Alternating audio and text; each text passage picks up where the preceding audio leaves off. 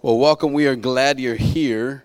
And if you need a Bible, you can raise your hand. There are people who will come around and give you a Bible just in case you need one. My name is Steve Mayo. And again, welcome to the Exchange Church. I am not the pastor here, and I am filling in. So let me get out of the way right away. Josiah Graves, along with his family, Kimber and Micah, and I think some others, are in California, which is where they're from, getting some much needed rest and relaxation. So we're excited about that. They will be back, I think, later on this week, but we're excited that they are getting a chance to get away, and also excited that you're here. So we just want to say that. And I'll say this: when he gets back, you have to ask him a question for me, because In-N-Out Burger is like his kryptonite. That's what I heard. Now, I don't know if you've been to California, you know about In-N-Out Burger, but that's like his kryptonite. I think one time he told me that in a 7-day span of going, he ate at In-N-Out Burger 10 times. And I was like, I don't know if that's good for your system, bro, but that's what happened. And so you have to ask him how many times he frequented In-N-Out Burger. My title is Director of Discipleship over at Calvary Chapel, Fort Lauderdale, and so it's my privilege to get to serve in that way. But it's also my privilege and honor to be here with you this morning and open up the Word. And so I'm thrilled what God is doing with the Exchange. I remember even in talking with Josiah, having gotten a chance to be his friend along his journey in ministry and with his family, and when this was just an idea. And so every time I come and see all of you and what God is doing, it's amazing to me, and I'm really excited about that. And so if you have your Bibles, turn to Mark chapter 7. We're going to start in verse 24, and we're going to pick up with your study, our study through the book of Mark. And so last time I think we ended in verse 22, 23. We're going to pick up here with an amazing account of Jesus again meeting people who are desperate to see him. And just a little bit about the book of Mark, just in case you don't know, first gospel ever penned. Peter had a huge hand in helping Mark write this book. I know Josiah calls this the ADD gospel. A lot of times it bounces around to a lot of different places and a lot of different stories. But we see Jesus a lot of times as very polarizing, meaning whatever he says, he's going to cause you to make a decision on. Jesus is going to speak, and either you're going to think, man, this person is crazy, he's blaspheming, the name of God, like the religious leaders and Pharisees, or like a handful of people who are ever growing as we read this book are going to say, no, he's the Messiah. They recognize that he is truly the Messiah sent from God. And so we're going to dive into this. And everywhere we see Jesus, we see him bringing life. We see him bringing hope. We see him bringing restoration. We see him restoring things and bringing healing. And so that's the Jesus we see in the book of Mark. And we're going to dive in. And today we're going to see him encounter some people, once again, who are desperate to see him. And so if you read with me, Mark chapter 7, verse 24, we will read right here, 24 through 37. Jesus got up and went away from there to the region of Tyre. And when he had entered the house, he wanted no one to know of it. Yet he could not escape notice. But after hearing of him, a woman whose little daughter had an unclean spirit immediately came and fell at his feet. Now the woman was a Gentile of the Syrophoenician race, and she kept asking him to cast the demon out of her daughter. And he was saying to her, let the children be satisfied first, for it is not good to take the children's bread and throw it to the dogs. But she answered him and said to him, yes, Lord, but even the dogs under the table feed on the children's crumbs. And he said to her, because of this, your answer, go, the demon has gone out of your daughter. And going back to her home, she found the child lying on the bed and the demon having left. And again, he went out from the region of Tyre and came through Sidon to the Sea of Galilee within the region of Decapolis. They brought to him one who was deaf and spoke with difficulty, and they implored him to lay his hand on him. Jesus took him aside from the crowd by himself and put his finger into his ears, and after spitting, he touched the tongue with saliva. And looking up to heaven with a deep sigh, he said to him, Ephphatha, that is, be opened. And his ears were opened, and the impediment of his tongue was removed, and he began to speak plainly. And he gave them orders not to tell anyone, but the more he ordered them, the more widely they continued to proclaim it. They were utterly astonished, saying, he has done all things well. He makes even the deaf to hear and the mute to speak. Let's just take some time and go to the Lord in prayer before we dive in. Lord, we're thankful again for your word, because it's truth. And so I pray, God, that even as we unpack it today, Lord, you'll once again make it living, make it something we can take with us. And we pray these things in your name, amen. Ever wanted to get away? Ever wanted to, someone say yes, ever wanted to get away? You really, really wanted to get away and you couldn't get away. So you wanted to take a vacation, you wanted to take a trip, maybe there's a retreat, you just wanted to go, and for whatever reason you couldn't get away. Maybe it was your job, maybe you had work, or maybe, for a lot of young people I've seen here, maybe, it was like a huge exam. So you wanted to go away for a weekend, but you had a huge exam coming up on Monday. You couldn't go and you were stuck wherever you were at and you just couldn't go. Or maybe it was a commitment or friends or something, but you just couldn't go. And as you felt that like, I want to get away, I want to go, then social media makes it worse. Because I know there's some people in here who can't imagine, like, there was a world without social media. I know some of you are like, oh my gosh, I can't believe that. How did those poor people ever exist? But, social media makes it worse because before social media, you couldn't see everyone who decided to go and was having a good time. And so now you're wherever you're at and you see pictures like this of people who are almost having a really good time, right? And it's the picture almost, your selfies, right, in videos too, but the pictures almost speak at you like, hey, you couldn't go, but we're here.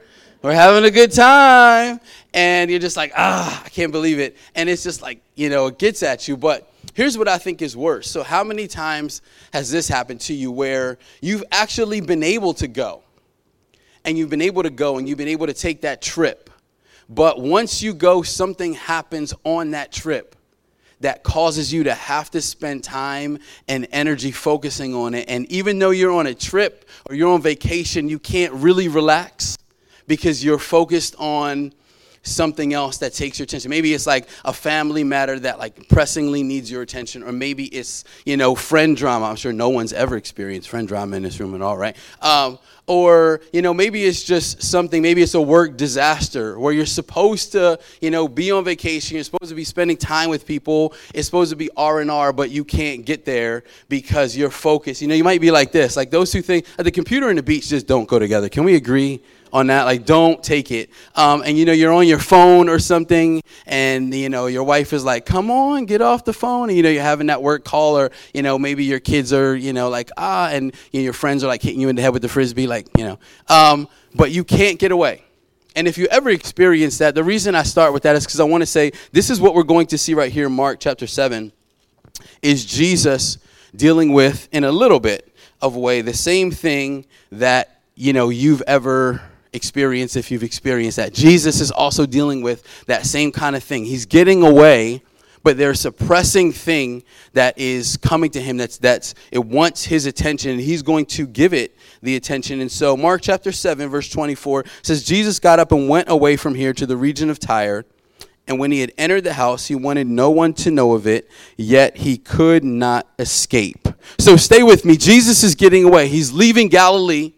He's going away to Tyre. If you know, it's about 50 miles northwest, and then Sidon is even 20 miles further north, and then eventually he's going to make like a circular route back through Decapolis, and this is like 120 miles, just so you know, on foot. Hey, there's no Lyft. We're not talking about Uber. This is going to be like a long journey. This could be months, okay? This could be 6 months. By the time this whole thing happens, it could be 6 to 12 months. And Jesus is getting away. And there's some reasons why he's getting away. He's leaving Capernaum. And he's leaving Capernaum because, one, things are getting hot right now. Meaning, if you've been following along, you've been here. Josiah's been teaching through the book of Mark that, it's at a fever pitch. People are trying to find Jesus. They're trying to kill him. They want to kill him. They're, sick of what he's been teaching. And at the same time, the crowds are always pressing in on Jesus. And so he says, you know what, let's get away. And about this time, he has about 1 year left in his ministry before, he fulfills what he's come to do. And he wants to spend some time with his 12. He wants to spend some key time with them. And so he goes away and he's going to invest in them. And then all of a sudden, here comes this woman. And I want you to look at a phrase that's really interesting. He says, he could not escape notice. Other sections of scripture in the Gospels in Matthew says he could not keep his presence secret. Now, listen, Jesus could keep his presence secret. I think when it says he could not keep his presence secret, that means he had an appointment that was worth more to him than, exactly maybe what the disciples thought they were going to do. And here's why I say this. If you're familiar with John chapter 4, Jesus encounters the Samaritan woman. And in John chapter 4, verse 4, it says Jesus, who was going, from Galilee, says he had to pass through Samaria.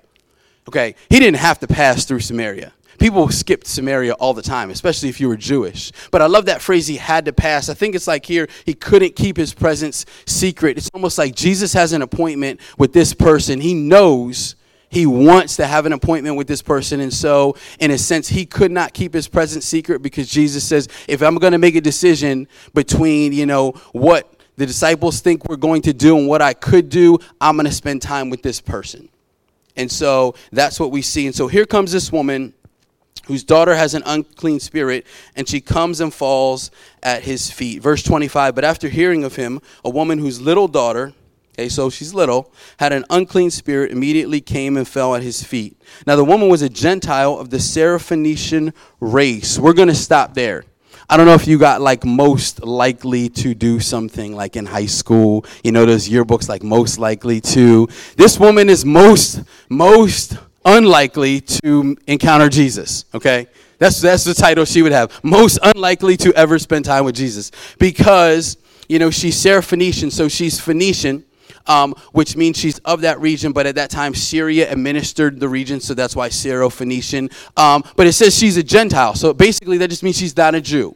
Okay, so she's a Gentile, she's not a Jew, but also in that region, that's the, that's like Canaanite region. That's the region where Baal worship originated from. So you have someone who's a woman, who's not a Jew, okay, Syrophoenician. Baal worship is from her region. She was probably grew up, and that was a part of her history. And so she's really unlikely to meet Jesus. But we're going to see a Jesus that I love because it's a Jesus who crosses borders. We already see a Jesus who crosses borders physically. He's crossed boundary lines from one region to another. Now he's about to cross all those borders I just mentioned to meet someone because he has an appointment. And I love that because we serve a God who crosses borders. Think about your story. Think about our story. A God who crosses borders to meet with us.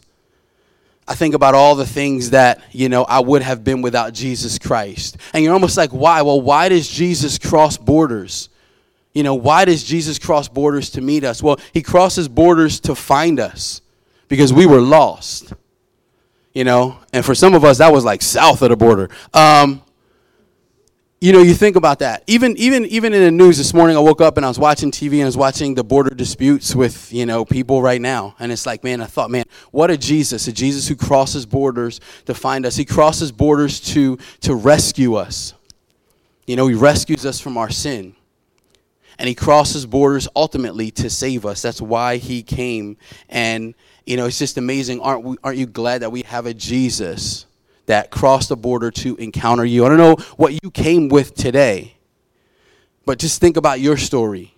Think about a Jesus who crossed the border to rescue you, a Jesus who crossed the border to find you. And so we find this woman, her heart is broken. She's got this little daughter, and it's an unclean spirit that's in her. We don't know the manifestation, of whatever this spirit was. We don't know how it was exactly manifesting itself, but it was unclean. Any demonic spirit is always unclean. And so she's pleading with Jesus because she's out of options. We talked about Baal worship. Don't you think she probably tried, everything that, her region, everything culturally that the people would have said to heal her daughter? Imagine all the things that she probably tried, whether it was Baal or whether it was something else. And she's saying, I'm out of options. And somehow she's heard of this Jesus. Maybe she went to Galilee, maybe she saw him, but somehow she heard of him. And she's saying, you know what? This is the person I think is going to be able to help me. And so verse 26, it says, and she kept asking him to cast the demon out of her. If you have your Bibles with you, turn over with me just really quick to Matthew chapter 15, because the same account is in Matthew chapter 15.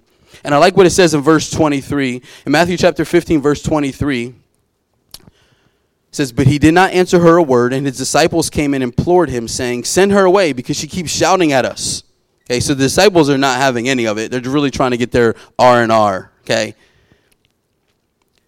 But it says she keeps shouting at us, and she continues to ask. She continues to ask. She keeps asking. And Matthew 15:23 is significant to me because think about it. It says Jesus doesn't say anything at first. Think about how many times we ask Jesus for something. She keeps asking, She keeps asking, and Jesus doesn't say anything at first, but she's going to be persistent. I don't know if you have children, but it's just like my kids. They keep asking. I try to be silent. That tactic doesn't work. They continue to ask. And it's just like her here. She keeps asking, and he doesn't say anything at first, but he doesn't mean he's not listening. It doesn't mean Jesus isn't listening. I don't know if you've been asking for something of Jesus, but I want to say this morning today, hey, if you've been praying for something, if you've been asking Jesus for something, it doesn't mean he's not listening. Just because he's silent doesn't mean he's not listening to you. Just because he's silent doesn't mean he's rejected your request. Sometimes he's waiting, and I don't want you to be, discouraged by the fact that, man, I don't know if Jesus is hearing me. I'm not sure if Jesus is really, listening. Just because he's silent doesn't mean that he's not listening. He's listening to our requests. He's listening to our prayers. So the disciples are like, listen, send her away, okay? Get rid of her, do something, send her away, but you got Jesus, you got to do something, okay? Disciples have about as much sensitivity as like a brick at this point. They're just not really like understanding it. And so we see Jesus engage her. And the first thing he says is this. So Matthew 15:24, and we're going to stay here for a second. I was sent only to the lost sheep of the house of Israel. Now, understand this for a second. Jesus' ministry is to the Jews first. And he constantly says that. In Matthew chapter 10, verse 5, Jesus says a lot of times, hey, my ministry is to the Jews. Now, that could seem harsh, but if you understand for a second, Jesus' ministry is to the Jews because they were the arm that was supposed to reach everyone. Even Paul talks about this in Romans 1:16. He says to the Jew first, and then also to the Gentile, meaning Jesus says, hey, listen, disciples, stay with me. We're still on plan. Okay, my mission, and not even just to, I'll go back to this verse, not even just to the house of Israel, but notice those two words, to the lost sheep of the house of Israel, those who don't understand that I'm the Messiah, because I know through them the whole world will be saved. Jerusalem, Judea, Samaria. That's the goal. And so he says, listen, stay focused, but also watch what I'm going to do right here with this woman. And so she keeps asking him, and the disciples, like I said, are getting really irritated. And I was just recently in California. I was speaking, and I was talking with some of the guys there, and we were talking about Jesus and how all his encounters with women. I talked about John chapter 4 and Jesus in John chapter 8, with the adulterous woman, just his compassion and his understanding of emotions. And we all came to this conclusion that Jesus understands women. We don't. Okay? Jesus understands women. We don't. Okay. And listen, I have my amazing, patient, beautiful wife. Her name is Morgan. She's here with me this morning, and I'm getting better. Okay, we just had our 15th anniversary in April, so thank you. I'm getting better, but I will say we don't totally understand women, okay? And now, guys, this is not the time to, leave me hanging on an island and look at your wife and be like, honey, I don't know what he's talking about. I understand you.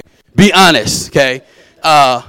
We don't understand, and sometimes, you ever had ladies, you guys use this all the time. Ladies, you say a lot of times after you're just trying to explain something to us and you're like, you're such a guy, right? You ever get that? And it's like, okay, I'm done trying to explain this to you. That line, fellas, means they're done trying to explain it. I don't get it. But it's interesting because, we were just laughing about this, but Jesus engages her, because think about this, men and women are different. They're made different spiritually, emotionally, physically. Jesus engages her, emotionally the way she's supposed to. And I think he's even showing the disciples at this time, hey, listen, this is how I'm going to engage her. I want you to watch this. Watch me engage her differently because that's how she should be engaged. And so I'm going to jump back over to Mark. And he was saying to her, so he engages her again. He says, let the children be satisfied first, for it is not good to take the children's bread and throw it to the dogs. If you look over in Matthew where we were before, he says the same thing. It is not good to take the children's bread and throw it to the dogs. Now, you might be here this morning and you might be like, what? Jesus, that's rough. Hey, that's pretty rough. That's a rough way to approach her. You're like, Jesus, don't you know about the Me Too movement and everything's happening? But I want to break this down so you understand culturally what he was saying to her. I want to break this down so you understand how he's engaging to her. And keep this in mind, the idea of Jew first and then also to the Gentile, or Jew first and then also to the Greek. So let the little children be satisfied first. He's simply drawing an analogy saying, listen, he's putting her in a category. He's not saying to her, hey, like you female, you woman, like you're a dog. He's not saying that. And I don't think, some scholars will explain it away and saying he's testing her. And he might have been testing her faith. She has great faith. We'll see that in a minute. But he's saying, hey, listen, this is the plan. I want to remind you. So I'm going to give you an analogy to remind you of the plan, that my plan is that salvation comes through the Jews, and then the Jews would be that arm to take it to the Gentiles. So it's almost like, hold on, wait a minute. It's not quite your turn yet, but salvation to you is coming.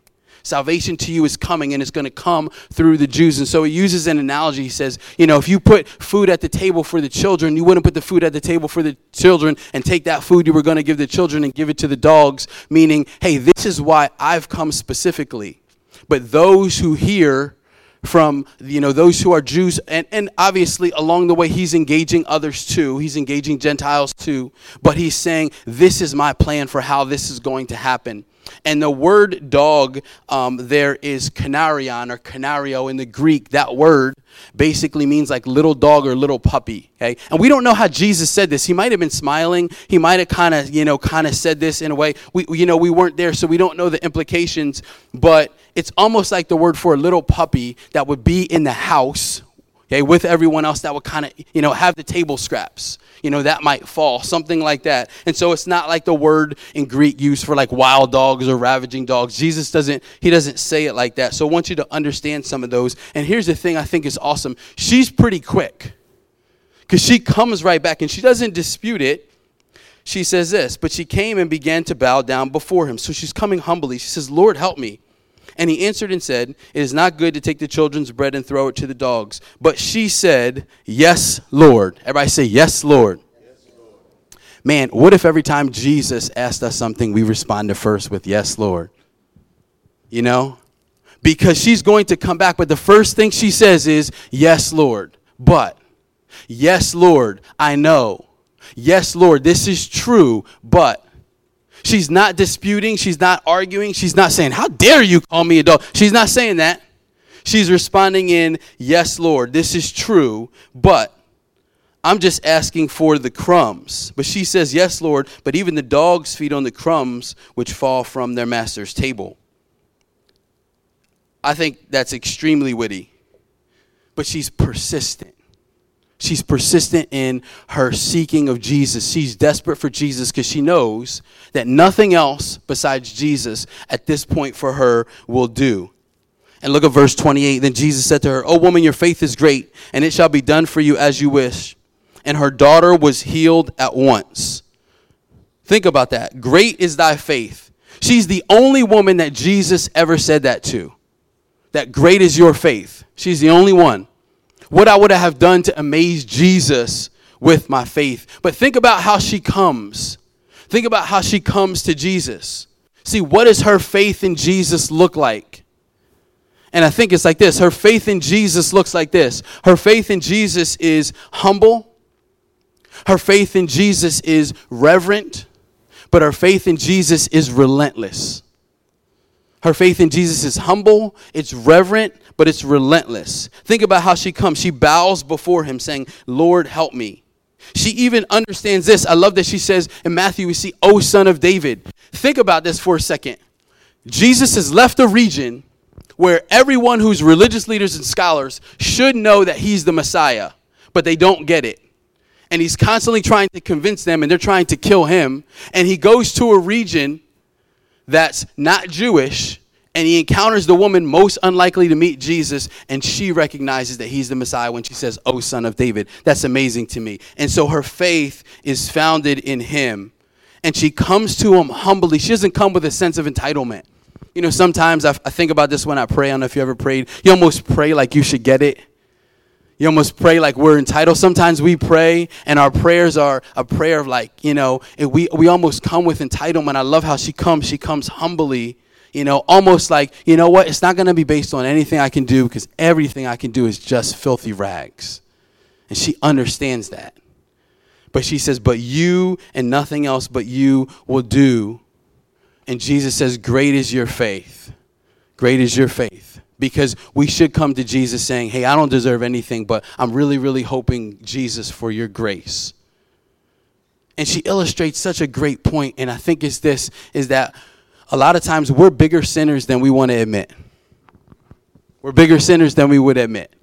You know, sometimes we say like, I'm not a liar. I just tell a couple lies. No, we're liars.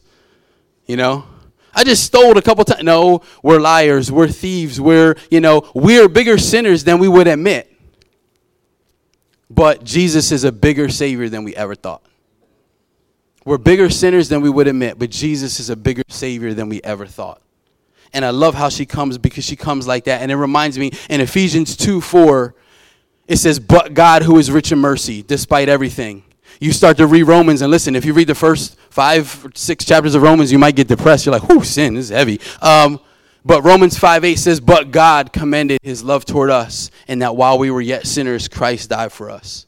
So she comes broken, and she's desperate, and she's respectful, but she's persistent. She's persistent in her going after Jesus.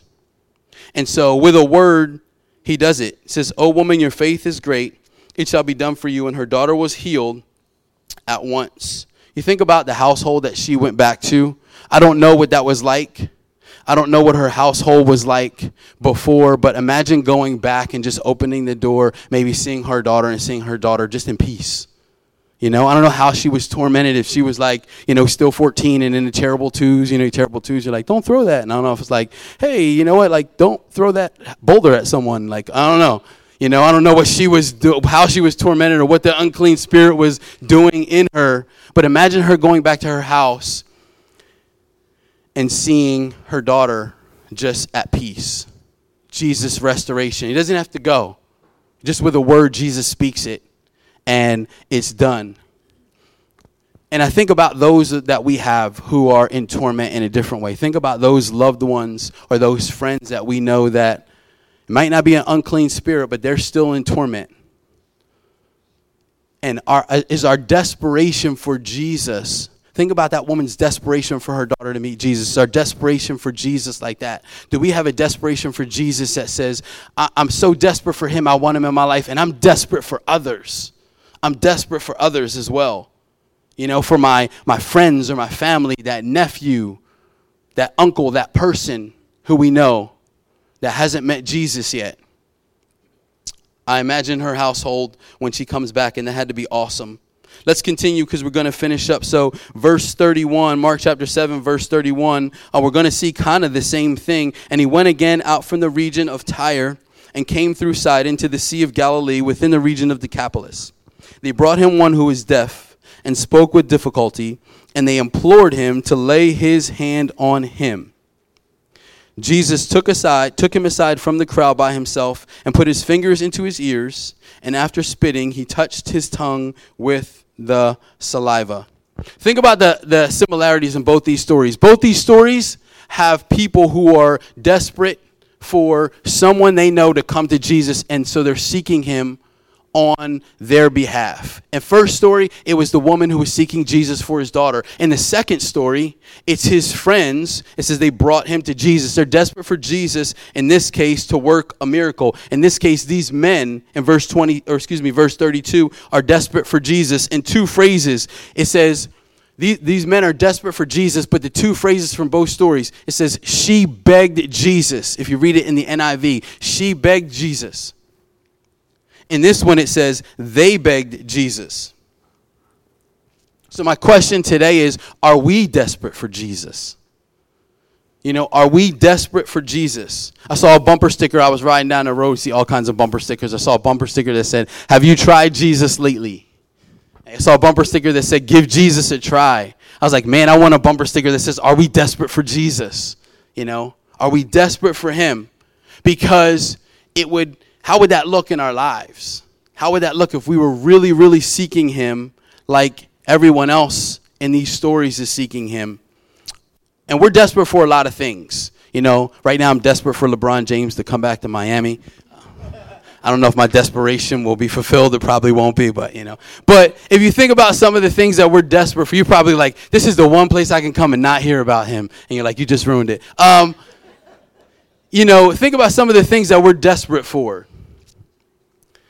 A lot of us are, some people are desperate to, be informed, whatever that is, the news, sports, we'll spend a lot of time on it. Some people are desperate after like health and fitness. So think about the time, think about the energy they spend on those things. Some people are desperate for appearance, in South Florida alone, I see people we're zapping stuff. We're like electrocuting stuff. We're freezing stuff. We're just, we're desperate for our appearance to look right. But many of the things that we're desperate for or that we put a lot of time and energy into are temporary things. They're things that, it will only be beneficial for just a short time. In 1 Timothy chapter 4, it says, that discipline, physical discipline is good for this world. But spiritual discipline is good not just for this world, but for the next life as well. So what are we desperate for? What are we desperate to see happen? I love it says they brought him to Jesus. I imagine, think about it. He can't hear. He can barely speak. His speech impediment. In some other ways that word is used in the Greek, it might have means he almost couldn't speak at all. Okay, so he can't hear and he can't speak. And so he might have no idea. When his friends grab him they might be dragging him to Jesus, but they brought him to Jesus. I wonder if he was like, what's going on right now? He's just pulling me through these crowds. I'm coming to this guy. What's going on? And I thought, man, when's the last time we brought someone to Jesus? When's the last time we grabbed someone and we said, like, listen, you got to go. I'm not taking no for an answer. You coming to church with me this week. This is the week. I don't know if anyone knows Matt Chandler. His conversion stories is just a wonderful teacher. He teaches in Village Church. And I love hearing his conversion story because he talks about how he was in high school. And when he was in high school, he said there was a friend who was playing football with him. And his friend came up to him and said, like, hey, I'm going to share Jesus with you. We're going to talk about salvation. Just let me know when you want to do it. And he said he's kind of like, okay. He's like, yeah, it's going to happen. Hey, you just tell me when. Just give me the time, and whenever that time happens, like, that's when we'll do it. Like, but you're going to do it. It was like his friend was not going to take no for an answer. His friend's going to say, we're going to talk about this Jesus. You just tell me when and where. And I think that's our job. Our job is to bring people to Jesus. Not necessarily to a church, because right now, I love this. We're meeting in a school. We can meet anywhere. We can meet in someone's house. Our job is to bring people to Christ. Let them meet him. It's not religion. It's not rules. Jesus didn't come for rules. I hope you're seeing this as Josiah teaches this book in Mark chapter 7. Jesus didn't come for rules. Rules are so we can kind of like compare each other on a scale. Jesus came for relationship. He came for relationship, and that's our job. How often do we beg Jesus? So let's finish. It says he took him aside from the crowd by himself. I love this because Jesus wants to get personal. I was watching this. My son watches the weirdest stuff on TV. My oldest son. So we're watching like the world's deadliest, underwater, deep, dark water creatures. I'm like, why are you turning the show on? So we're watching this show, and it's got these huge jellyfish that are like 9 feet. I'm scared. I'm like, oh, I'm not going to go on the beach at all. And we're watching these huge jellyfish just like float through, and it shows this little something almost as small as a flea that attaches itself to this jellyfish, and it eats the jellyfish. Like slowly eats this huge jellyfish that slowly eats it. But then it shows like a crab that comes along and eats these little fleas off. So the jellyfish is like happy. And I'm looking at all this and I'm like, this is wild. We have a God who has macro knowledge of everything in the universe and micro knowledge of everything in the universe. but still wants to have a personal relationship with us.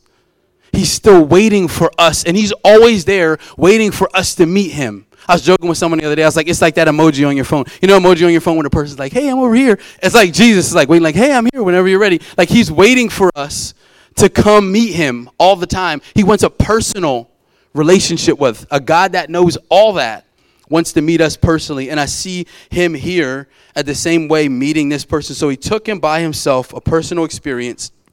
And he does it in an interesting way. So it says he put his fingers into his ears.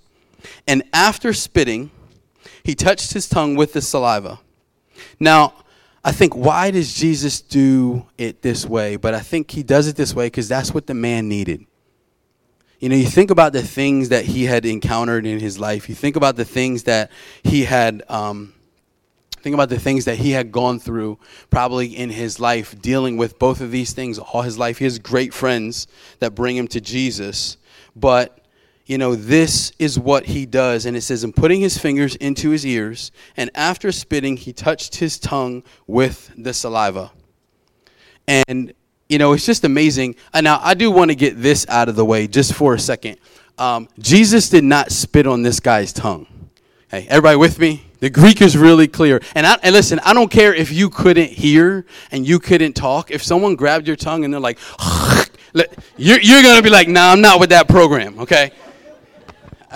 That's not happening. In the Greek, it says, after spitting, or once that was over, then he touched his tongue. Okay, but you think about, why did he do it that way? Because that man, that's what he needed. He needed like Jesus to quietly pull him aside, say like, I'm here with you, like he does with us. You know, he pulls aside, I'm here with you. And he's gonna meet the man the way the man needs to be met. And he does that with us. And he meets us at the source of our pain so he can bring healing to us. You know, this person doesn't have a human dialect. He doesn't have any way to communicate. Just think about, but he has feelings, and Jesus understands that. I imagine this man like seeing a sunny day, and he understands the feeling. You know, we have the feeling, we have the verbiage to describe like a sunny day, or we have the verbiage to describe a rainy day, or we have the verbiage to describe, you know, in some way we try the love we have. He doesn't have that, but he has that feeling. He has those same feelings, but he doesn't have a human, you know, dialect yet. And Jesus meets him right where he needs to be met. And even this part, it says right here, you know, if you look, it says, looking up to heaven with a deep sigh, he said to him, Ephphatha, that is, be opened. He sighed. I read that and I thought, I wonder how many times this man dealing with both of his issues probably looked up at heaven and just sighed. I wonder how many times he looked up at heaven and just said, like, Lord, like, you see me? You know, Lord, do you see me dealing with it? I want to think about our issues. How many times, you know, we deal with things and we kind of look up and just say, like, Lord, you know, you see what I'm going through? But Jesus meets him there. It says he sighed. Some translations say he groaned. And then it says Ephphatha, meaning be open. And in Hebrews 4:15, it reminded me of where it says that, you know, we don't have a high priest who can't sympathize with us. We don't have a high priest who can't understand. In Philippians 2:5-11, it talks about how Jesus became just like us so he can experience what we experienced. You know, Jesus knows the language of our heart. And even though he doesn't have a human dialect, Jesus knows the language of his heart. And he meets him there. And it says, and his ears were open, and the impediment of his tongue was removed, and he began to speak plainly. Think about that. He doesn't have to go to like speech classes. He doesn't have to go through vocabulary. It's not like all of a sudden he just learned to talk and he's 2 years old or he's 4 years old. Jesus says, listen, in an instant, I'm going to catch you up with everything so you can just talk, you know, just like you've been talking your whole life. That's amazing. That is amazing. And that's what he does. And so it says, his ears were open and the impediment of his tongue was removed and he began to speak plainly. And then in verse 36, and he gave them orders not to tell anyone. But the more he ordered them, the more widely they continued to proclaim it. Jesus says, don't tell anybody. They tell everybody. Jesus tells us, tell everybody. We don't tell anybody. I was like, if Jesus said, like, don't tell anyone, we would be like, no, we're going to go tell everyone. You know, you think about that. And they start to tell everyone. It reminded me, it's just like my children, I say like, don't say this. Immediately, like they run around the house proclaiming that word over and over again. Just the reverse. But all of a sudden, they start to go tell everyone, and they start to proclaim it. In verse 37, they were utterly astonished, saying, he has done all things well. I love that phrase. He has done all things well. He makes even the deaf to hear and the mute to speak. He has done all things well. People who were desperate to see Jesus work, people who were desperate to see him work, but not even for themselves, but for others that they loved, others that they cared about so much, whether it was something physical or whether it was a spirit. But I think, man, are we desperate for Jesus, but not just desperate for Jesus for ourselves? Are we desperate to see Jesus work in the lives of others? Are we begging Jesus? Are we bringing people for Jesus? Are we saying, Jesus, you're the only one who can work. You're the only one who can do this. God, you're the only one. So we've tried everything else. And we know nothing else will do. It's just you. And I'm just looking around this room. There may be stories of, some stories we've been praying. My wife and I were talking about, you'll like this. My wife and I were talking about how there's things that I've been reading in this. And I said, man, I can't preach this without applying some things this week. So just know as I'm preaching this to you, I'm preaching this to myself because, and those stories are long. Those stories are sometimes like 5 years long. Sometimes 10 years long. You may have a story in here that's like 20 years long where you're saying like, this is what's been happening, but, I'm going to bring this. Jesus, I'm going to continue. I'm not going to get discouraged. Hey, I'm going to continue to bring this before you because I know you can work no matter what the situation.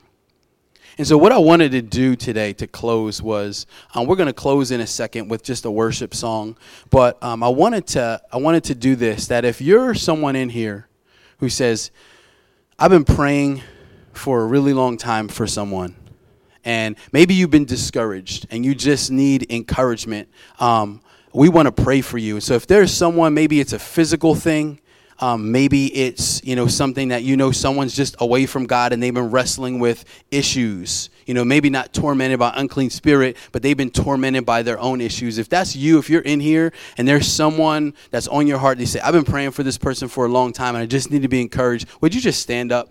Because we want to pray for you. So if you're someone in here that's just been praying for someone for a really long time and you say, I just need to be encouraged because I'm a little discouraged and I want God to work.